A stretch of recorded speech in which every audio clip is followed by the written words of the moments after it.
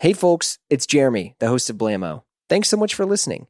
This is a preview of one of our exclusive shows on Patreon. These are member-supported shows, meaning they only happen because of our incredible members and community.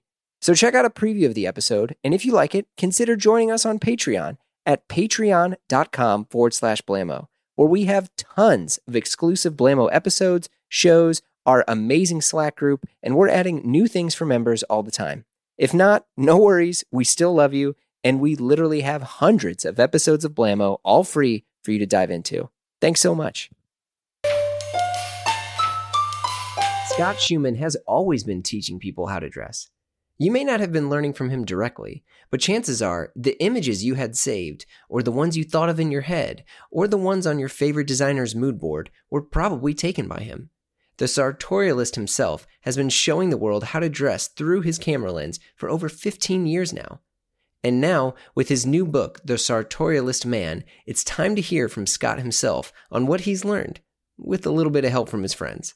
It's Blammo Extra, and the sartorialist Scott Schumann is back. Well, thanks for making the time to chat. So one of the big things, obviously, I mean, you have, the last time we talked, you were about to release your India book. And this is your new sort of, and by the way, I say this in the most complimentary way. This is like this new guidebook, this male how to dress, how to live guidebook that you put out with all your photos that I'll say as an aside, everyone was already using as a guidebook to begin with. So I'm glad that you finally are, that you're taking up on this and making a more authorized version. Yeah, so congrats. Thank you. Yeah, no. So how did this all get put together? Well, I've been doing the blog for 15 years now, 2005. Jeez. And, I did the first 3 books, and I've been doing it for a while, and I wanted a new challenge, and I wanted to keep evolving. And, one of the things that I think works for what I do is that, it's rarely photographs of me, and it's a little bit about my life, but it's usually about other people. And that's what I think keeps people coming back. They're not always seeing photographs of me. Hopefully I'm finding new people to show them. And I wanted to challenge myself. And so 4 years ago or so, I thought, it'd be really cool to do a book on India or go someplace else, as opposed to shooting all over the world. I wanted to do one place and shoot a lot there. But I thought, if I go and do a book on India, I kind of like the idea. It's going to confuse people a little bit because it's not really a fashion book. And confuse them, what direction is he going in now? Now he's going over in this direction, but then come back hard with a very in-depth menswear book, kind of really, I like to zig and zag. I like to surprise. I think the India book was a nice surprise to go in a really different direction. And doing that whole process of doing that was very fun and really kept me challenged. I think it kept the audience challenged. It kept the content on my Instagram, on the website and everything very interesting and different. I think a different dynamic than what anybody else does. And that's all I really want to do, not better or worse, but just offer something different. And so, to be honest, I think, I thought if I'm going to do this India book, I'll probably have to do a more kind of commercial book to sell that idea. And I thought people would probably buy the India book to get the menswear book. But surprisingly, I pitched it to a couple of different companies, and I got very good offers from different companies on the 2 different books. And I think they ended up going to the right place. Taschen really wanted the India book. Rizzoli really wanted the menswear book. And so I liked that idea of going, hardcore India and then hardcore men's. And, the funny part was there was a period, and I wanted them to come out 1 year after the other, because usually it takes a long time to do books. So I liked that challenge of having days where I spent the morning trying to figure out what the next trip was going to be for India, and then the afternoon figuring out, what do I really think about socks? So you were working on this in tandem? I mean, for a certain point, and then the India book was done. But there was probably a year when, because the India book, I would go there and shoot for 3 or 4 weeks, for like 2 weeks, and then have to come back and edit. But I didn't do a lot of writing in that. So once I was done shooting, I could just edit and then put that aside. and then work on the menswear. But there were days when I really had to kind of work on both at the same time, which, is really kind of mind bending, because you're thinking about, what area you want to go to next in India, what things you haven't caught yet, what elements are missing from the book. And then thinking about, do I want to talk about the difference between over the calf socks, or why I hate, under the calf socks and why they never work? Or, a lot of the menswear book was deciding what I didn't want to talk about, or what I thought was no longer really that relevant, and what modern young guys would really want to know and be curious about, and I think that are still relevant, because there have been so many great books in the past. I'm sure you've got all of them. I've got a bookshelf full of them. The Flusser book and Bruce Boyer and all these kind of great guys. And I bought a lot of books in Europe, different kind of fashion guides and stuff in Europe. And most of them, though, view men's style and men's fashion through a very tailored point of view. That's their core. That's what they fall back on. And it's usually written with this idea that, tailored, permanent style is where you want to be, and anything else you're going to regret. And right. So I don't think that's true. Like I just said, I bought my first Armani at Plaza Frontenac when I was in 8th grade. I still have it. I love it. I have a lot of clothes that I've had. And when I look back at my fashion background, I'm not embarrassed of any of the stuff I bought. I'm only embarrassed or upset if I don't feel I put it together the right way.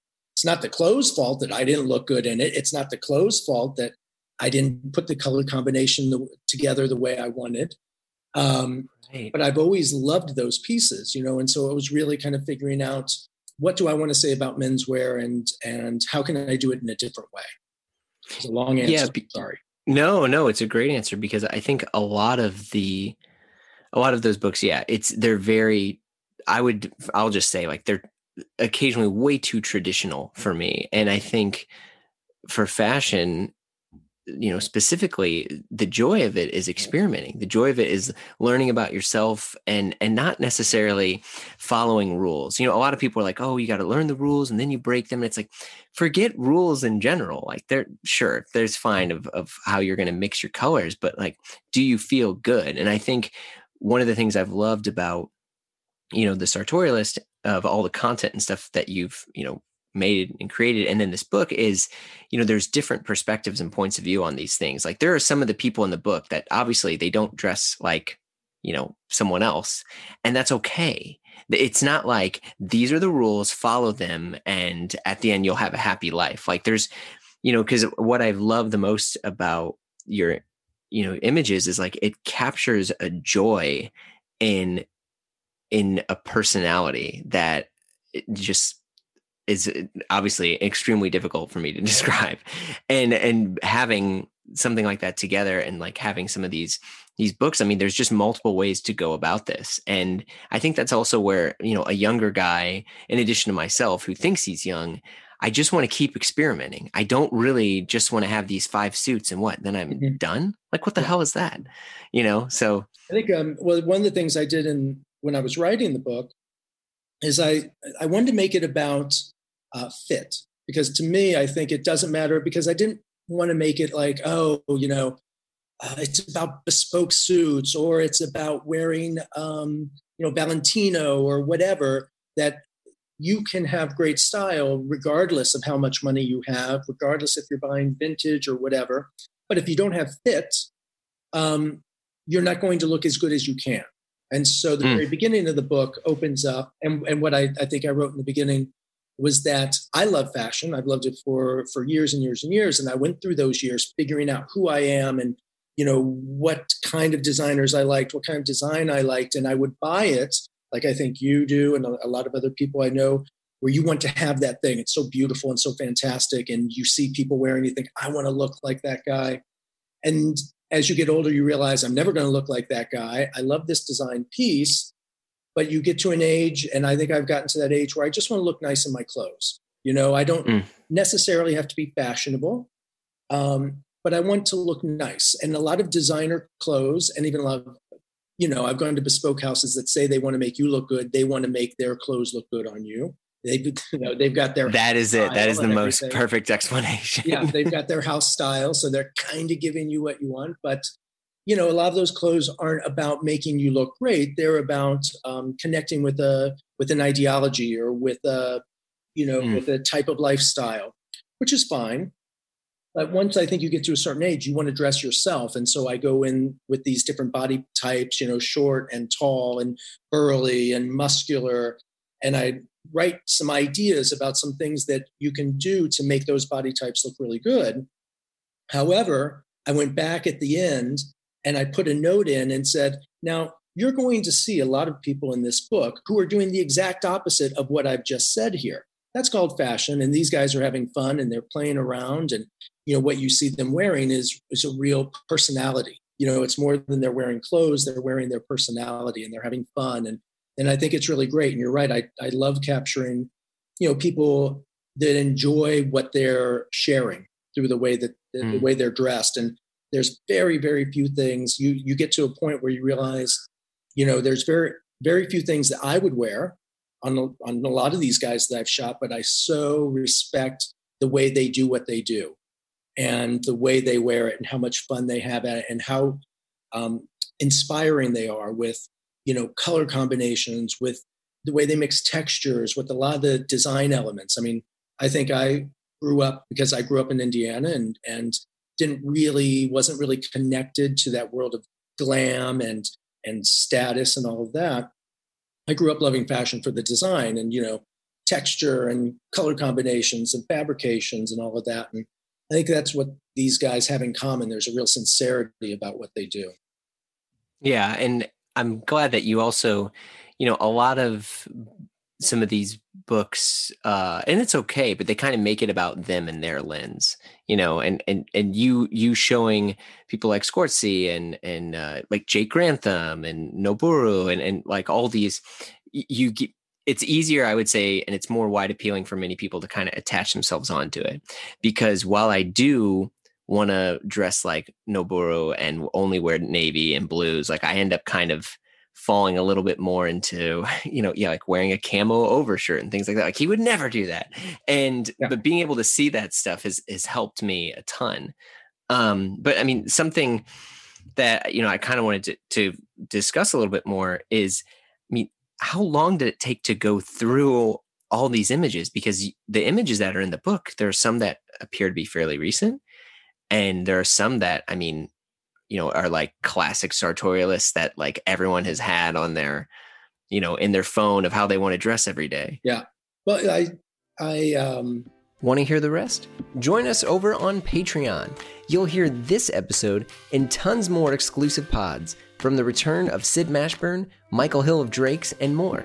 You'll also get access to our private members-only Slack, where we chat about menswear and a bit of everything. So visit patreon.com/Blamo, and we'll see you there.